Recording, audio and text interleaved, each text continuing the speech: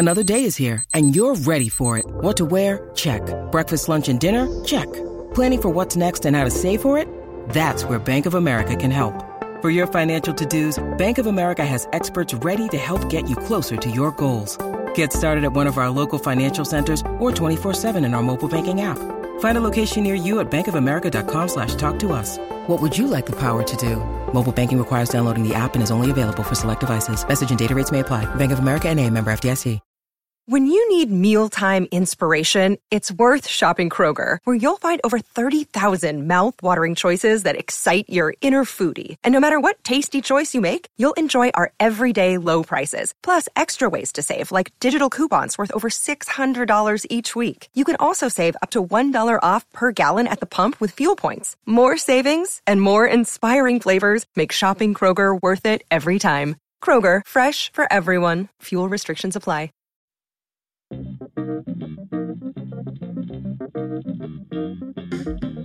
Hey everybody, welcome to Barca Talk. Brian Henderson here. Joining me from Madrid, Spain is Gabriel Quiroga. Brian, my Barca brother from another mother. How we doing in Buffalo, New York? We're doing cold and, not cold, but rainy. It's rainy and disgusting out. How's it in Madrid? Well, we're boiling hot. As you know, we're recording here. I got my guns out. You know, you got the tank top rocking. Yeah, it's going to be about 100 degrees today. So yeah, it's been summer has officially begun for sure. Yeah, we're still waiting on it here in Buffalo, but it's going to really hit hard in July and August. I can tell right now. But the humidity is high, but the heat is low. Yeah, I mean, this is the thing here. I don't have air conditioning, so I've been telling you before. Got fans, lots of water, and just trying to stay cool, stay in the shade. Yeah, just stay cool. So do you know what's going on with FC Barcelona right now? I have been following them on Twitter. What do they have to say on Twitter? They do have a Twitter account that they keep quite current. I'm sure. It looks like that Arthur is actually going to be coming this summer as opposed to December, which I am super excited about if this is true, Brian. If this is true. Yeah, I saw that report. I saw one in Sport magazine, but the club haven't announced that as of yet. But yeah, there have been reports over the last few days that Barca and Gremio had actually reached a deal to bring in Arthur this summer rather than next January. So that is exciting. But here's the other sort of fallout topic that comes from that. His arrival would take one of only 3 non-EU spots in the squad, and our current non-EU players are Paulinho, Coutinho, and Yerry Mina. Coutinho is looking to get Portuguese citizenship through his wife, but I haven't seen any updates on that yet and don't know where that's going. So it looks like if that deal goes through, or even in January, the same problem arises, right? That's pretty much going to ice out Yerry Mina, right? Because, of course, we're not going to let Coutinho go anywhere. And Valverde seems to have a strong preference for Paulinho. So I have a question for you. Is this non-EU roster spot, is this a FC Barcelona thing or is this a La Liga thing? It's a La Liga thing. Ah, okay. Isn't that kind of weird? You would think, why? Who cares? Why does that have to be? I mean, I can understand back in the day when they were trying to promote more Spanish players and so forth, but this non-EU, I think it's, soccer's global now. You try to get the best players for your league.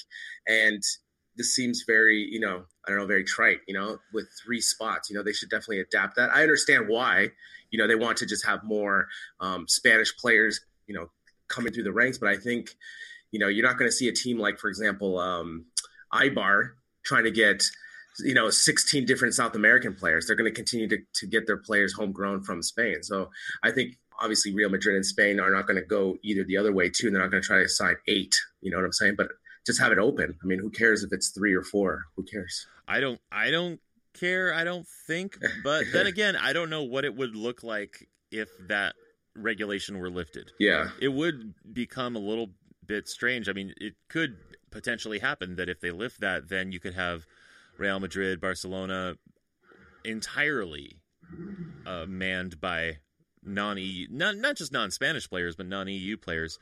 And I think that there is some weird kind of, localism or nationalism going on with that. But then again, it's non-EU. So, you've got Portuguese, French, whatever. They can all play at Barcelona. That's not a problem. So it's so continental. It's like colonialism in a weird way. Yeah. But that's the thing is that I just don't see, for example, even Real Madrid or Barcelona just signing all these non-EU players. All the best players for the most part are EU players, right? So that doesn't really affect them. I'm just saying it just gives one more spot. For example, with this Arthur issue, you don't have to worry about doing anything with Yuri Mina. You can still keep him. You don't have to, try to have Coutinho find a Portuguese wife, all this stuff with going. No, I know his wife is Portuguese. Yes, I know this, but I'm just saying, you have to go through these back channels to create this spot for Arthur. You know what I'm saying? That's a very specific online dating profile. Exactly. Hi, I'm Philippe. Looking for a European wife. Yes. You could join me in Barcelona in a nice life, I have a very nice house. I just need your EU visa, know? So, yeah. No, but I see your point entirely. It doesn't make a whole lot of sense to me, especially like you're saying now with the sort of the market being the way it is. But as you've mentioned many times, and as we've observed, La Liga is not the most progressive league or entity. I mean, so what's going to happen with this, right? So Yuri Mina comes for this, he's been here for the last 6 months. And let's say if Coutinho's paperwork doesn't go through, then obviously Yuri Mina is the odd man out. And then what does he go? He gets loaned out, or does he get, what happens to him? And for me, I would like to see him develop a little bit more with the FCB this summer, and also, try to get some more playing time with this year under PK, the tutelage under PK and so forth. But yeah, I agree. I don't know. Here's what it is. We'll put Yuri Mina out on loan if they can't get Coutinho a EU citizenship. Meanwhile, that's the thing. We got to get Yuri Mina a nice European wife.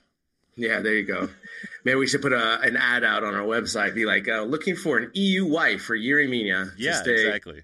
To become an EU citizen. What if polygamy was legal in Europe?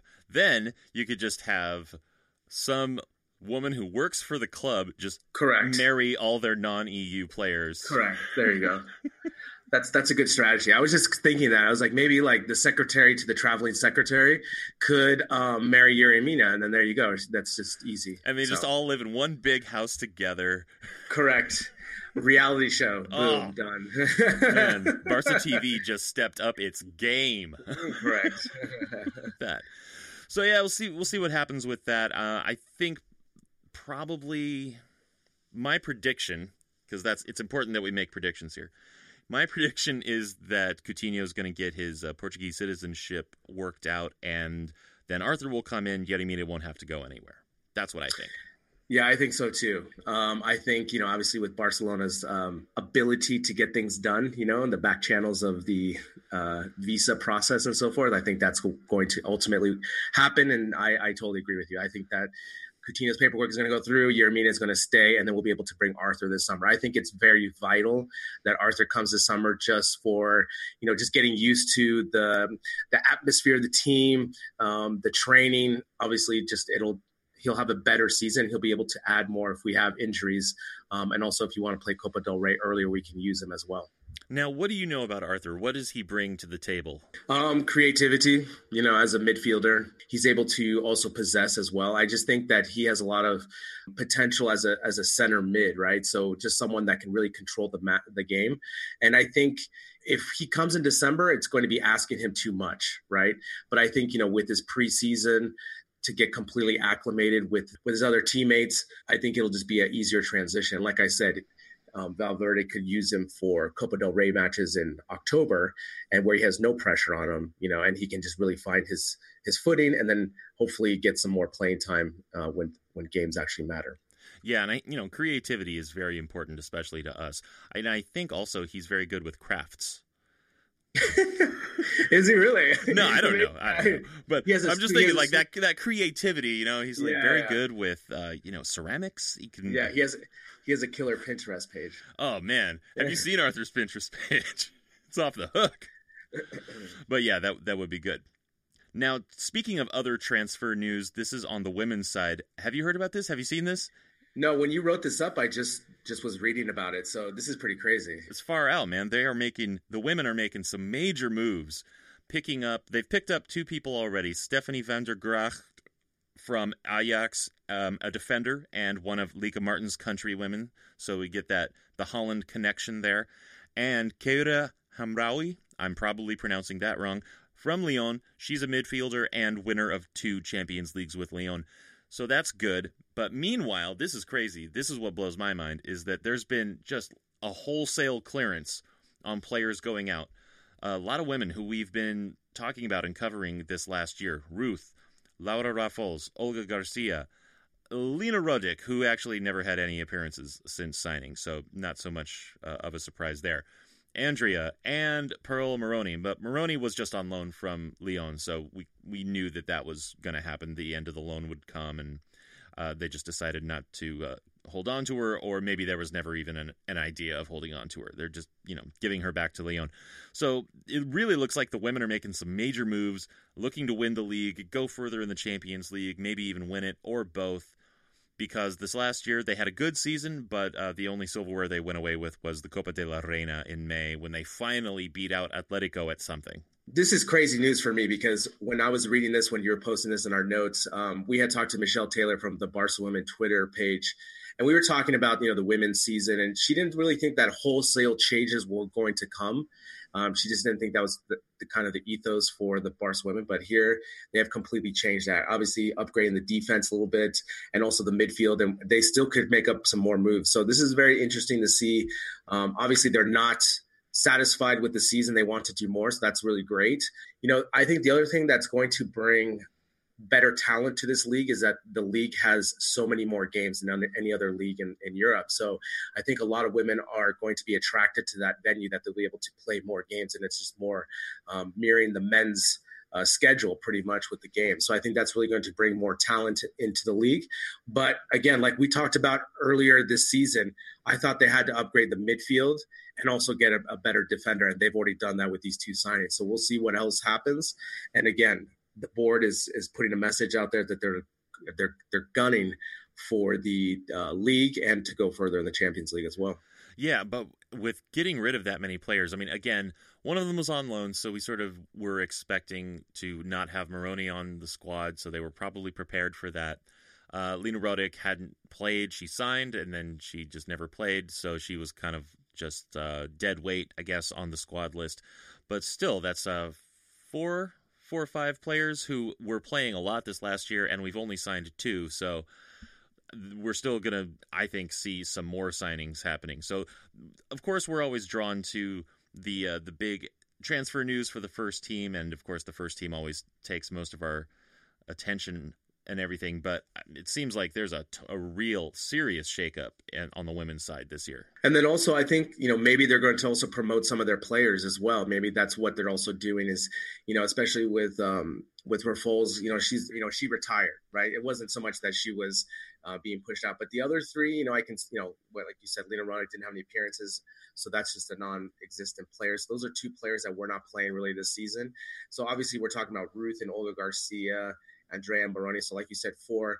I'm curious to see if they either do sign more players or if they're going to promote those players within to fill those gaps. But like I said, I like the signings. I like when you go with a good, strong defender and also with a midfielder. Obviously, the midfielder of Haromi's talent, being on Lyon and having all that experience from Champions League is going to hopefully help the team. And maybe she's going to be the new captain and a leader of that team. She's quite a player. She's a tall player too. So I think that's going to give us a little bit more presence on the field a little bit, just having someone with her experience and her resume of winning, I think is just going to talk about that and lead that through example through the rest of the players who maybe not have that experience. Yeah. And she'll be, again, like that experience, she'll be able to pass that on to others. Now, we have a little bit of an announcement.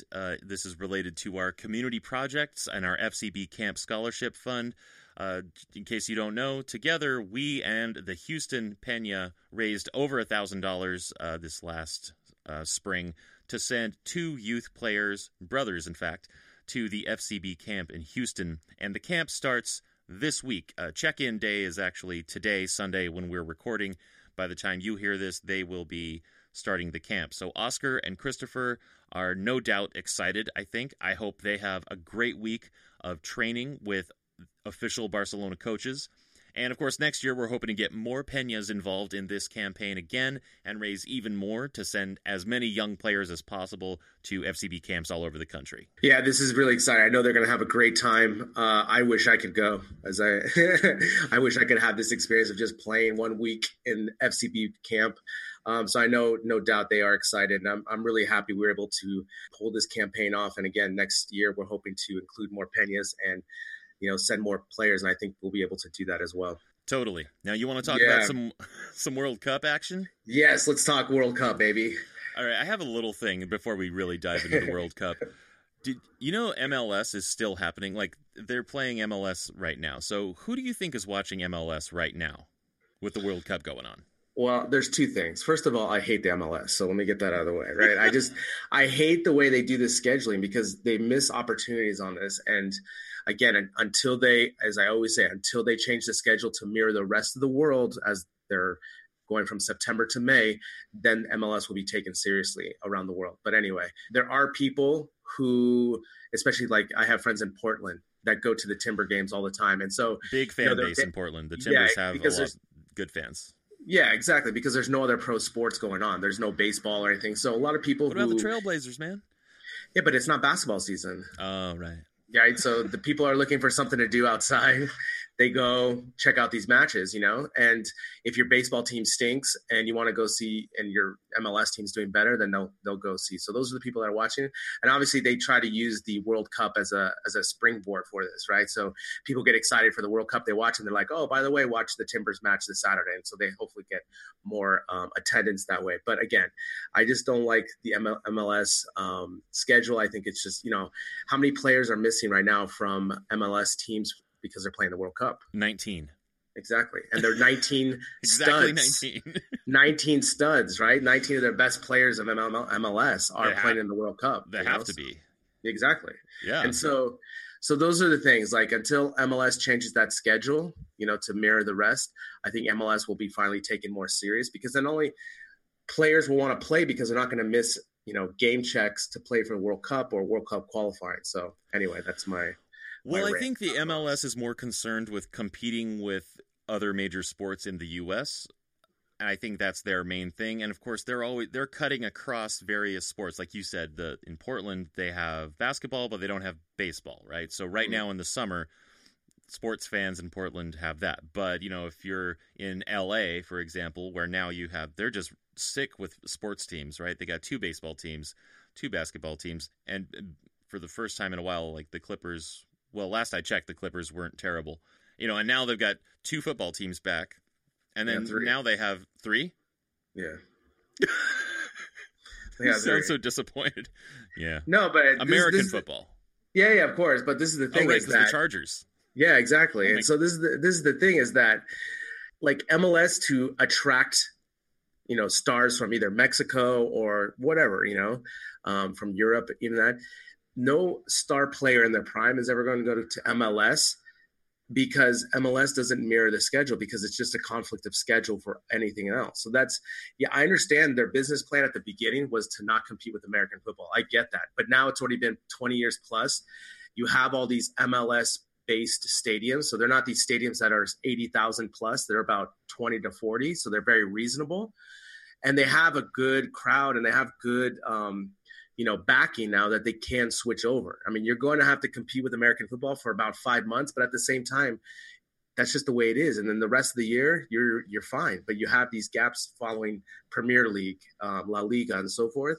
And eventually, if you can land those prime players when they're 25 coming to MLS, that's just going to make MLS even better. Yeah, well, here's how I see it going down. Because right now, those 19 players who are in the World Cup this year, and of course, next World Cup, it might be a few more. Let's say the U.S. gets back into the World Cup next time, it'll be a little bit higher. But even so, those 19 players, they constitute only 3% of all the MLS players there are. So let's say that the league gets better, they start getting higher quality players sort of more gradually from a more diverse selection of countries in the world. Then if you start to see 15, 20, 25% of MLS players playing in the World Cup, of course they're going to go do that, and that does in fact benefit MLS to have those players in the World Cup on such a big stage and drawing more people in to watch MLS. And now I'm thinking in terms of 10, 15, 20 more years maybe. But if you get those numbers up to 15, 20, even 50% of your players are playing on the major international stage, you're going to have to change your schedule. But right now, they have I don't see any motivation for them to do that. I know, but also just think about these players are going to come back from the World Cup, and they're not going to play right away because they need a little bit of a break, right, from the travel and playing all these really intense matches. So again, these players are going to be missing from MLS games for about a month and a half, close to 2 months, and so that's part of the problem too. I mean, I understand MLS's goal at the beginning was to develop slowly and all this stuff, but they're at a point now where they have to really start thinking about when they're going to change the schedule and also if they're going to start doing promotion and relegation. Well, I don't see that happening either. They would really benefit from it, but they're Correct. not going to do it. I know. And again, those are the type of things to become a world league, Yeah. These are some of the things that they have to really consider. And I know that it's a scary foresight, but just think about all the things that happen around the world in other leagues with promotion and relegation, how tense that is, how good it is, all these different things. I don't know. MLS still has a long ways to go for me to even start following and watching it. Sure, absolutely. And another small thing is that most of those 19 players, or at least a fair portion of them, will probably be back sooner rather than later. A lot of the countries they're playing for will probably not make it out of the group stage. So there's that as well. Yeah, exactly. But let's talk about some actual World Cup now. Since we last talked, we last recorded just before Brazil's first match against Switzerland. And so for me, Coutinho was really shining this past week because now we've seen 2 Brazil matches since we last recorded. And in that Swiss match, the Swiss managed a draw, but that shot from Coutinho, it was totally his shot. For us, it was nothing surprising. It was right from his spot. But, man, the way he curled that in was a killer. Brian, I think I underrated Coutinho. Really? Because you were pretty excited about him to begin with. No, I am, but it's when I talked to the guys at the Canary and Blue podcast, and they were really over the moon about Coutinho, and I was still kind of, I don't know, I wasn't as excited as they were. But now watching these 2 Brazil games kind of outside the bubble of Barcelona and seeing what he does, and especially with that goal, I think I really did underrate him, and wow. He is having a really good campaign. Obviously scored the game winner against Costa Rica with a nice toe poke. This match against Costa Rica, Brazil, let's talk about that one. On paper, Brazil should kill them, right? But again, these games are so intense. They've been building up to this, planning for a month or so about the tactics, about how they're going to do it. And of course, Costa Rica was playing for the tie. They were very close to getting that tie. And, Marcelo had a nice cross, was headed down, and Coutinho just came through the box and toe poked it. So he had that one. And again, the one against Switzerland, that screamer of a goal was just super nice. It's just like, if you're playing FIFA, that's just like the setup, the typical Coutinho goal. But that thing was such a screamer. It was so sick. Yeah. And we've seen him try to take that shot at Barcelona. We've seen him score with that shot from because that position, it's actually, right from the corner of the box and just sending it in. He was actually a little bit further outside on this one, I think. But just, again, the power and the placement behind it. And I guess I might have underrated him a little bit as well because I didn't really see him as a goal-scoring threat, but now I'm really starting to see him as a scoring threat. And it's, for us Barcelona fans, it's really good to have that threat from outside the box, which we haven't really had in years that I can remember. Yeah, exactly. No, it's true. And also for someone to actually look for the goal, I'm really excited for this campaign for him. This season he's going to be able to play Champions League as well for us. But if we're talking about Brazil as a team, what do you think about Neymar? It's, as we said, like I said, Coutinho's underrated. And now I'm really kind of turning my opinion about Neymar more and more. Like after the Swiss game or after the Costa Rica game, he's crying. Like, what? Like, and then like the antics he does, like the dive, and I don't know, man. Like just more and more, I'm starting to really sour on Neymar. I don't know. What about you? Well, I was thinking about this. The thing about watching Neymar play for me is it's kind of like, it's sort of like when you are seeing like an ex of yours.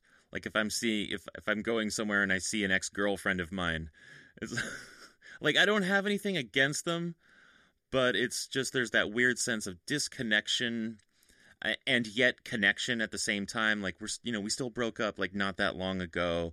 It's still sort of fresh. But I think Neymar is still an incredible talent, but I am starting to really be a little bit more thankful that he left Barcelona. Mainly because of his attitude, his public persona, he definitely has some really big ego things happening, and that's of course not uncommon with high level top tier footballers. Ego things come into a lot of it, but I feel like we are better off without him. Yeah, I mean, the thing is like he's crying after this game, and it's first of all it's against Costa Rica, and it's in group stage. So I don't understand the outpouring emotion of this match. Well, I understand that. I can, you can understand why he was crying. Yeah, because that particular game was it was a really tough game for him. He was getting, he's like the most fouled player in the world, and they were really coming at him hard. They were making everything really, really difficult for him. And of course, I imagine that he knows that Brazil has the talent and they have the skill and they're the better team and that they should win. And so he's probably thinking like, why aren't we beating these guys? We should be beating these guys. But, of course he knows that it's because they're playing really physically, they're fouling really hard, and they're making everything really difficult for him. And of course, the referee is, not giving him the calls he wants, whatever. Right. But so it was a really hard game for him. And the fact that, okay, let me tell you a story, because I see you shaking your head. Let me tell you a story. I once climbed a mountain, and Megan and I climbed this mountain together. It's not a particularly huge mountain. This was up in Tahoe, but I'm not a fit man, and we just thought, well, we're going to go on a nice hike. It'll be a nice day. And we started the hike. It was a little warm. I was wearing jeans. I was not well dressed. I wasn't well hydrated. I was not well fed. I was not ready for this hike. And instead of just a nice little hike, we climbed a mountain. And as we're escalating the mountain, I'm getting more and more tired. I'm in more and more pain gradually. Meanwhile, it's a beautiful place, right? The landscape is gorgeous, and Megan is trying to soak in the natural beauty, and she just is looking out on these vistas and these ponds and these outcroppings and things, and just saying like, "Oh, look at that! It's so beautiful." But I was incapable of appreciating it because I was in such pain and fatigue, and I was just hating life. Right? We finally get to the top of the mountain. Now Megan and I things are a little bit tense, right? Because she's trying to have a nice hike up the mountain and enjoy the beauty, and I'm just naysaying the whole time. I'm just like, yeah, if you're into that sort of thing, trees, whatever. I was in so much pain, but we get to the top, and now I can finally relax. And there was a little an Olympic complex, because it was a place where they had a Winter Olympics once. So they go to a restaurant. So we go get some food, and I'm finally sitting down at the table. And I just physically could not control it. I started crying. I wasn't sad about anything. It was just my body. My body was just reacting to this experience that I'd been through. And of course, this is not a fair comparison necessarily because, Neymar's a top-level athlete. He can run for 90 minutes. He can play for 90 minutes, no problem. It's not an issue for him. He's a young guy.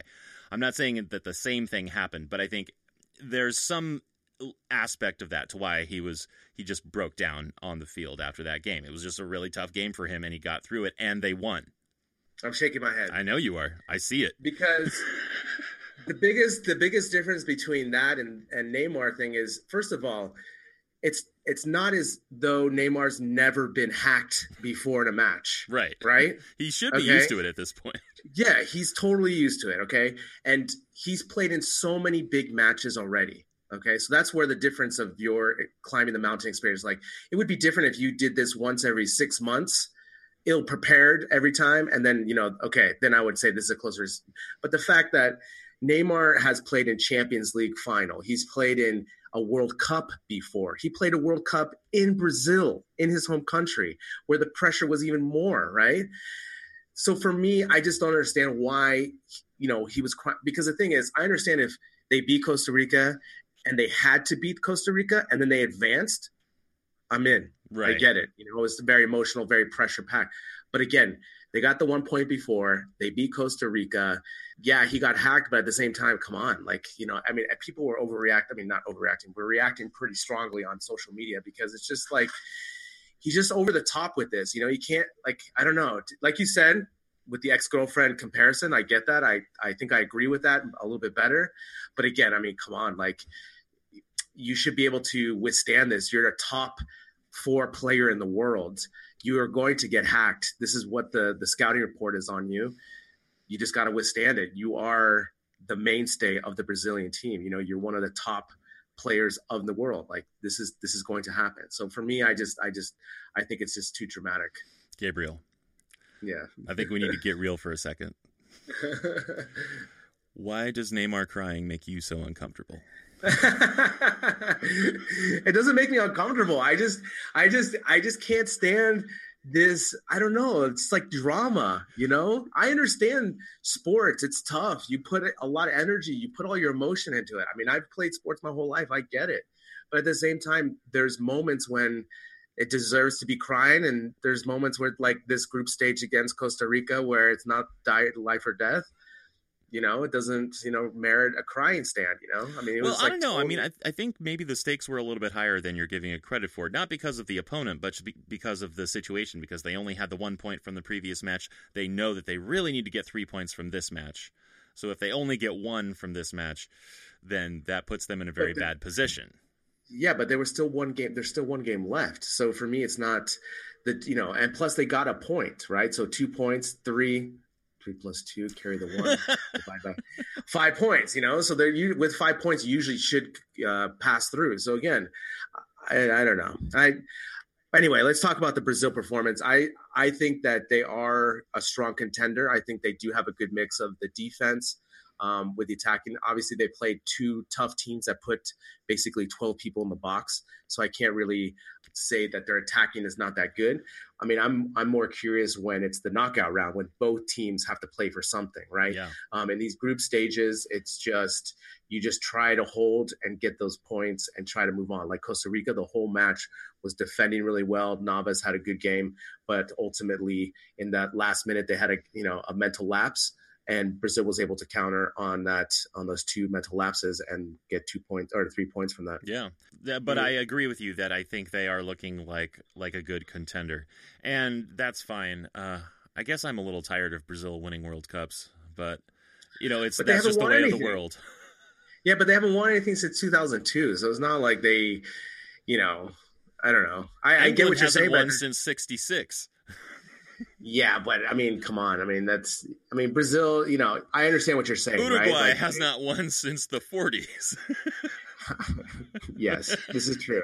I understand what you're saying, but I'm just, you know, it's not as though, I mean, they're just a perennially good team, right? So that's, you know, yeah. So. Yeah. Well, and that's the thing. And that actually would, I think, lead us nicely into talking about the really disgraceful showing of Argentina against Croatia, because what the World Cup is so much about is about footballing nations, right? Of course, teams come and go, players come and go, and every 4 years it's this really tricky thing. And of course, there are these other tournaments in the middle, but of course, the World Cup is the showpiece. That's the one that's right in the middle of everyone's excitement, and it has a lot to do with this, how you sort of try to build a narrative around your country as a footballing country, and right. And of course, we know that Argentina has this great lineage of creating great players.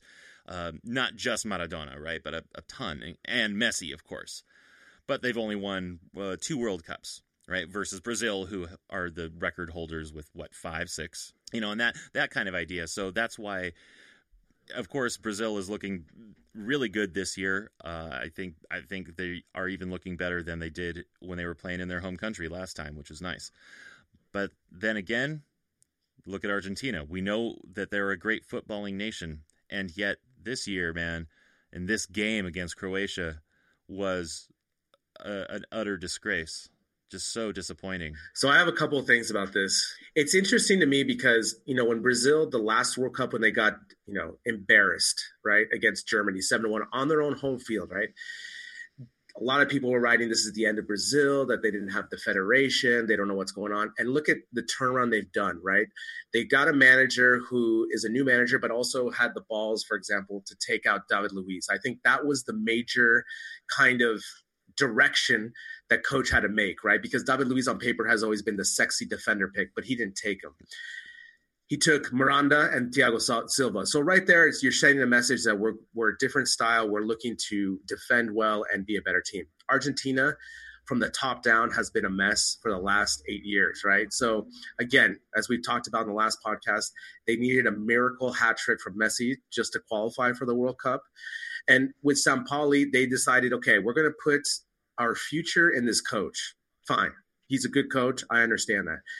But the problem is he's not good at with the talent that he has, right? For example, in this Croatia match, who do you have on the bench? He had all the best players. It's like, what? Like, for example, Dybala from Juventus. How is that guy not getting playing time? I know. I'm shocked. I mean, he came in late in the game, but I don't understand why he's not playing Dybala, starting him. Right. On the other hand, I don't understand why Bilia kept getting caps. In this match, I felt good that Bilia didn't get the cap because I don't think Bilia is that great. No, but also I don't understand why, for example, you brought Higuain. Just play him. He had a good season for Juventus. Play him and have Messi be the playmaker. Have two strikers up there with Aguero, Higuain, Messi. Boom, you have three guys. Now all of a sudden the defense has to worry about a lot of stuff that's going to happen, right? Yeah. And I've been seeing a lot, especially on my favorite podcast, ESPN FC, they were talking about the Messi personality of this. And this is, I have to agree with them. This is where I kind of wish, especially like in these last two matches, he had more of the personality of Ronaldo, where that he was fucking pissed, right? Like starts yelling at people because you can only internalize so much before you explode, right? Serenity now. Right. And it's just and in this match, right, he just looks so broken and just so out of it and so forth. And for me, it's almost at the point where I think this is going to be his last World Cup. He should just get pissed and just get angry, because he's done so much. He's carried this team, and Sampaoli has failed him with the lineup, the tactics, and so forth. And again, like you said, this match was a disgrace. They looked like a pickup squad, like you have written here. They totally looked like they just went around here in Russia and they said, "Are you Argentinian? Yeah. Put on number 8. We're going to need you to play against Croatia tonight." Yeah, like they were just walking around the Buenos Aires airport, said, "Here, have a ticket to Russia. You're playing tomorrow. Go." Exactly. And they've had no cohesion. They just look as though they've never played or they don't know each other at all. They don't even seem they had a training camp. And of course, they had a huge mutiny after the game, right? Did you hear about all this? Oh, no, I did not hear about this. What's up with that? Okay, so basically, Sampaoli is signed till 2022, okay? Because they said, we're going to ride or die with you. This is a project. You are our coach. But of course, in the first two matches, he's lost the whole team and the whole World Cup, essentially. Basically our favorite player, Mascherano, led this mutiny essentially. Oh wow! Yeah, he led it, and he was just fed up with the whole situation, with not seeing Higuain and Dybala most likely not getting starts, and also just with the tactics and so forth. That the AFA had to come down, the president, and try to figure out if they were going to keep him or not. But guess what? Sampaoli has a buyout clause of more than 10 million. Whoa!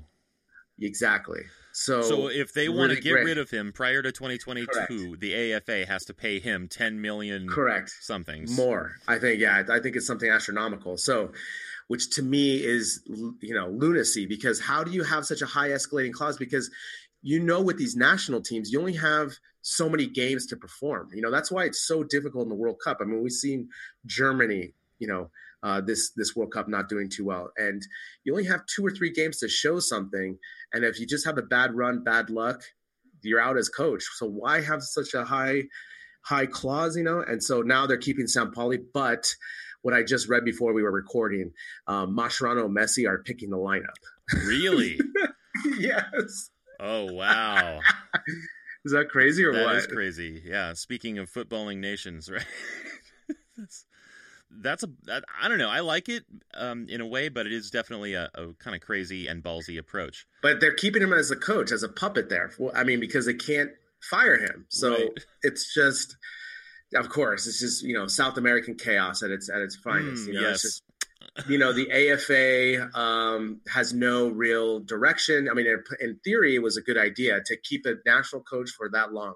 But you can't have a buyout clause that high where it's going to bankrupt the whole federation if you fire the coach. Right. You have to have contingencies in place so that, best efforts aside and, best intentions aside, you have to have a way out. You need a back door. Exactly. And it can't be a $10 million back door or yeah. currency. And honestly, Brian, I can't remember the last time where I was impressed with Argentina's team play.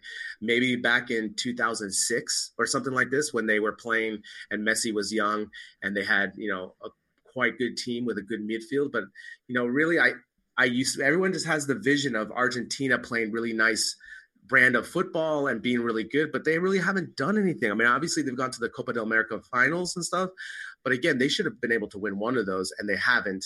And man, I'm just really disappointed with the whole team as a whole. And obviously I just, in this kind of situation, I want Messi to grab this and do something, to be a leader and to really show emotion that everyone is feeling for him, and he's kind of doing the opposite. And so, and what's even making it worse is Ronaldo's scoring goals, right? Yeah. And Ronaldo, quote unquote, has a quote worse team, and it's just, come on. I mean, Argentina and Sao Paulo have really let him Messi down for this World Cup, definitely. Yeah, absolutely.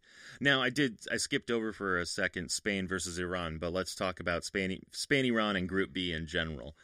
I thought it was a pretty good game. Yeah, I mean, it was a good game. But again, this kind of goes into the Fernando Hierro not having the experience, right? He totally changed the formation. I have 4-1-4-1. It's kind of again, my FIFA for me, app was calling it a 4-2-3-1. And I don't think they really played it that way. They were saying that Iniesta was going to be like a holding midfielder or a defensive midfielder, and they didn't play like that at all. Yeah, I mean, again, they had close to 80% possession. But again, for me, it's Diego Costa. Like, I know he scored another goal, and it was like a ricochet type of goal. But again, I just think he's always in the way. That's just the way it seems to me. And I want to see, especially now that they've, I don't know. I just want to see them start with Rodrigo or Aspas and see if there's any more fluidity with that, because it always just seems, Spain has good buildup, and then in that last thing, it's like Diego Costa, that they don't know if they want to give him a head ball or play at his feet. And in that indecision just kind of screws up the flow of attacking. And again, I don't think Diego Costa is really that great of a header, even though he's a tall guy. Like, he doesn't really score a lot of head goals, and he doesn't really have the footwork like Rodrigo Aspas. So again, I understand maybe against Portugal, we need more physicality. Against Iran, I would have loved to have seen Rodrigo. I think he would have been a much better fit with the midfield and getting more scoring opportunities. I know. And every time Diego Costa starts, I'm a little bit disappointed, but not surprised, because at this point it's become a really predictable pattern that Costa will get the start. And every time I'm just like, it's like having the Thing up top, from the Fantastic Four. He's just like a man made of stone. He just moves so slowly, and he's got power, but he's got no finesse. And again, I like the finesse. Now, here's another thing, because in the pregame, I want to ask you about this because of your place of habitation. In the pregame here on Fox, they were talking about the selection of De Gea in goal, and of course he made that mistake in the first match, and it cost them a goal. And so they were saying, like, they were talking for about 5 minutes or so about, was it a good idea to start De Gea? Is this okay? But I think it was something of a manufactured debate, really. But they were saying that it was the Spanish media that got that conversation started. Is that what you were hearing in Spain? No. Oh. I mean, I think no. I mean, they were just questioning about De Gea's, ability in that match. But for me, De Gea is the number one. Oh, yeah. I mean, you got to ride or die with him, right? You can't just make a switch to Keva, because then De Gea's never going to be able to come back from that, right. So again, he had a shutout. Obviously, there was a goal that was ruled out thanks to VAR, but I think he had an overall good performance, and De Gea is the number one. So you ride it. I mean, goalies are going to make mistakes. Oh, that was the other thing I wanted to talk about before we go into the Spain. The Argentinian goalkeeper Oh, that made that Caballero. mistake. Oh my gosh, dude! That was the worst. When I was watching that, I was like, "Is this guy serious?" Yeah. And that's, oh my god. Okay. Anyway, like that just was the downfall of that match, right? And Croatia just toyed with Yeah, that them. was like the But fuse. anyway, Once that was correct. lit, Argentina was just gone. There was Yeah, no correct. cohesion anymore. Exactly. And Croatia was like, "Thanks for that gift. We Yeah. appreciate it." But yeah, I mean, I definitely think, for example, I think maybe the Barcelona papers were talking about that, just bringing up a point of debate. But for me, there's no question De Gea is the goalkeeper for the Spanish national team going forward. And, you know, yeah, he had that one mistake, but again, he had a shutout, and he'll probably just bounce back from that. He's been a top tier goalkeeper for so long. Obviously, he's going to have a bad game like that, but he just shrugged it off and had a good game. So going forward, I think he's going to be confident with it, and he shouldn't have any mistakes like that again in this tournament. Right. Now, as far as Spain's scoring capability, right? That goal from Nacho in that first match, I thought was one of the top goals of the tournament so far for me, along with Toni Kroos's free kick in Germany's last match. That thing just blew my mind, honestly. But aside from that, I don't see Spain scoring a whole lot off of set plays. And what's interesting is how many goals have come off of set plays in this tournament, and how important it is, I think, to have some good set play training. So without that really like sitting in Spain's arsenal, because they like to play the ball, they like to score on the run of play. But again, these tournaments, these knockout style tournaments, stakes are high. It always favors a team to play more defensively, especially a team with a little less talent, right? But so that means that set plays give you an opportunity, if you're really good at them, to get an edge. But I don't see Spain with that. Yeah, I mean, you're right. I mean, just look at the short corner kicks that they do. It's kind of that thing that they rather have the possession to have a better play. But again, there is something to better, like you said, set plays. Like we were watching the England match before we recorded, and they had like I was telling you, that on the third goal, I believe they had a really sick set play develop where they kind of just, they were one step ahead of the defender, and they were able to get a goal from that. And, for me, with these national teams, because the chemistry can be off, right? I mean, we've seen, you can see a couple times, I was watching the Germany match last night where Toni Kroos had a bad pass because he thought the guy was going to do something and he didn't, right? Because that just comes with playing time with your teammates. That set plays are something that you can always practice as a national team and really have them developed and try to get scoring opportunities. And like you said, we've been seeing more of those. What have you been thinking about the VAR in this tournament? So far, I'm pretty happy with it. I feel bad for the linesmen, because basically their main job is to help with offside calls. That's most of what they do. And the VAR system has essentially taken them out of that debate. Kind of. I mean, for me, I've been really impressed of the efficiency of the plays that they've been able to call, especially with the penalties, right? You've been seeing now the penalties have been more stronger calls. There really hasn't been any kind of debate about it. And I like the fact that, when the referee, like I don't remember what match I was watching. The referee just looked at it barely 5 seconds, saw the handball, went right to the spot. So again, not really wasting time, just confirming what they saw. So I like it so far. I think they've been doing a really good job. But, like you said, with the offsides thing, there hasn't been many things with the offsides. It's been more about the penalty kicks being used for VAR than the offside. So I still think the linesman is going to be still valuable. But again, the World Cup just showing, again, technology at its forefront, right? Using goal line technology and VAR together, just seeing, because really people have complained, oh, it's going to slow the game down. Well, that was my concern. It hasn't been. But it hasn't. They've really worked the system so that because there's a room full of officials. They got the VAR room, which I think is funny because it kind of looks like war room. But they've got the VAR room. Yeah. They've got the officials watching all the angles all the time. So there's it's not like they're just out, hanging out, having coffee and donuts, and then when there's a controversial call, they call them up, and then they're like, oh yeah, let me where was that? Let me just pull that up.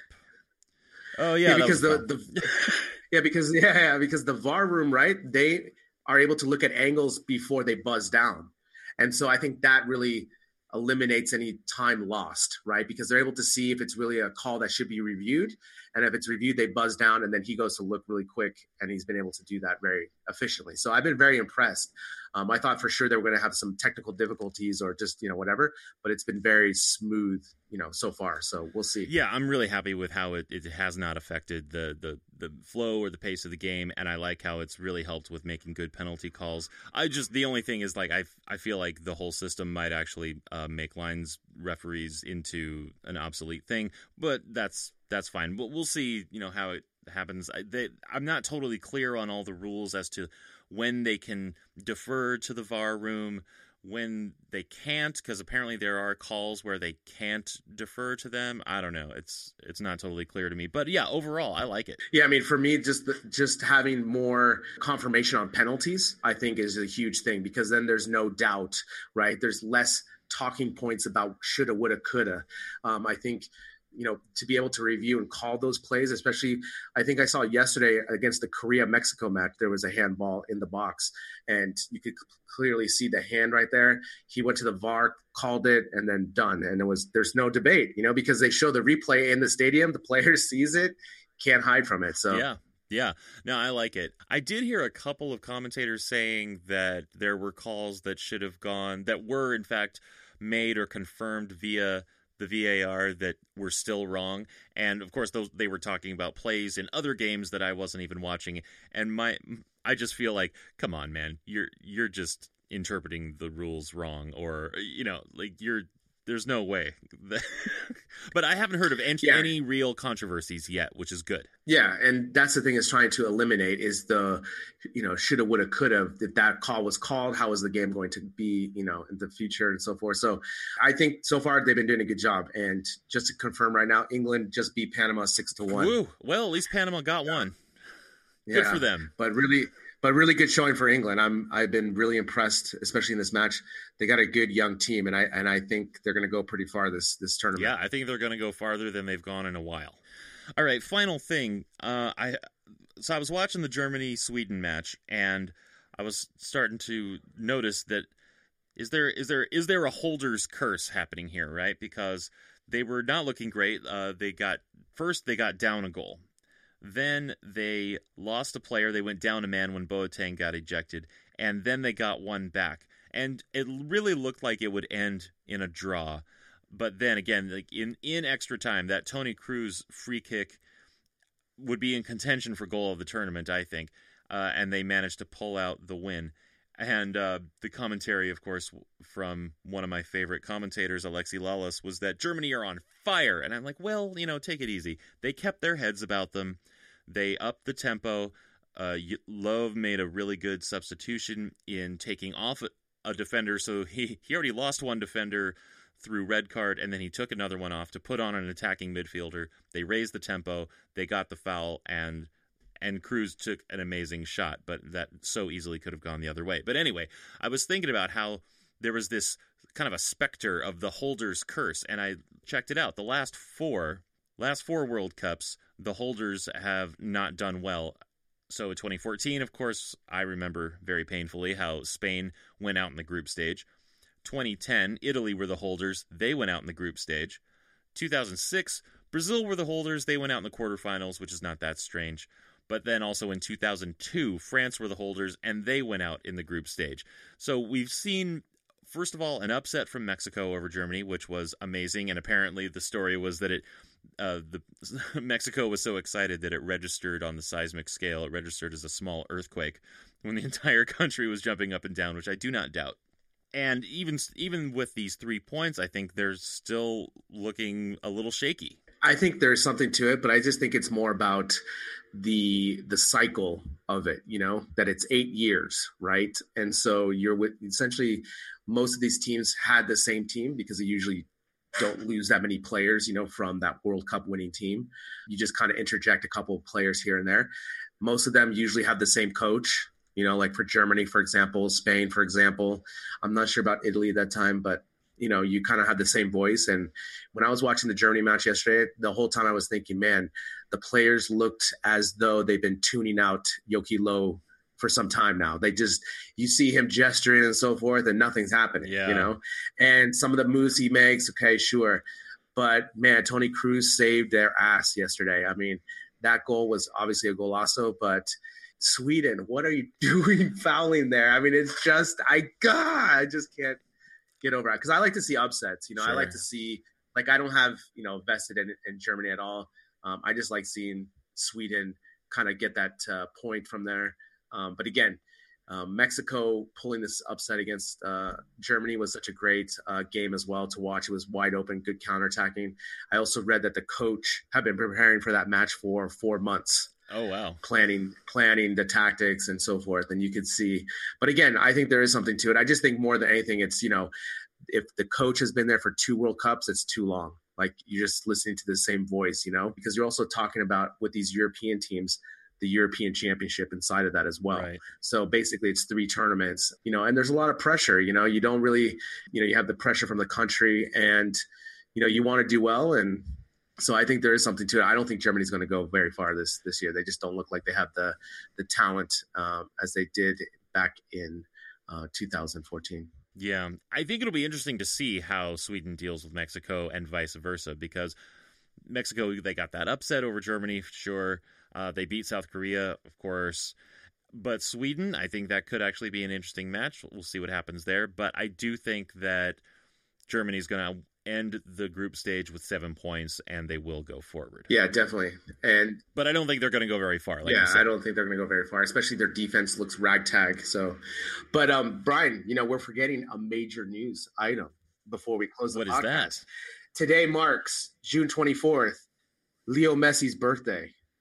Yay! So, feliz cumpleaños. Feliz cumpleaños, Leo. Yeah, so we can't, forget to wish him a happy birthday, the GOAT. So hopefully he can pull something out of his ass against Nigeria and do something epic, but it doesn't look like it's going to be in the stars for Argentina this World Cup. Well, I mean, like, looking at their group prospects, I am curious to see how they play in the next match against Nigeria. I think overall they have more skill, but Nigeria has a lot of speed, and they could probably just run them down. Yeah, definitely. And, we're going to see what lineup the training team of Mascherano and Messi pick for this match. So maybe they might spark the team with their mutiny / new lineup. Obviously I bet you Dybala and Higuain are going to start.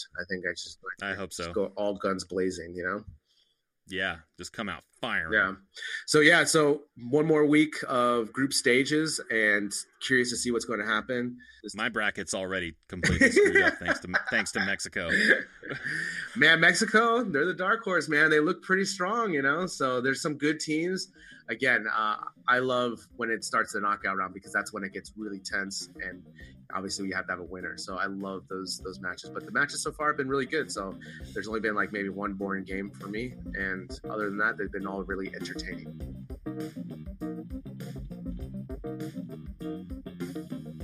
Barca Talk is written by Gabriel Quiroga and myself, Brian Henderson. Editing and music is by Brian Henderson. Social media management by Gabriel Quiroga. Tell a friend about us and become a supporter of the show. Just kick in a few bucks a month at our website, barcatalk.net. Until next time, Visca Barca.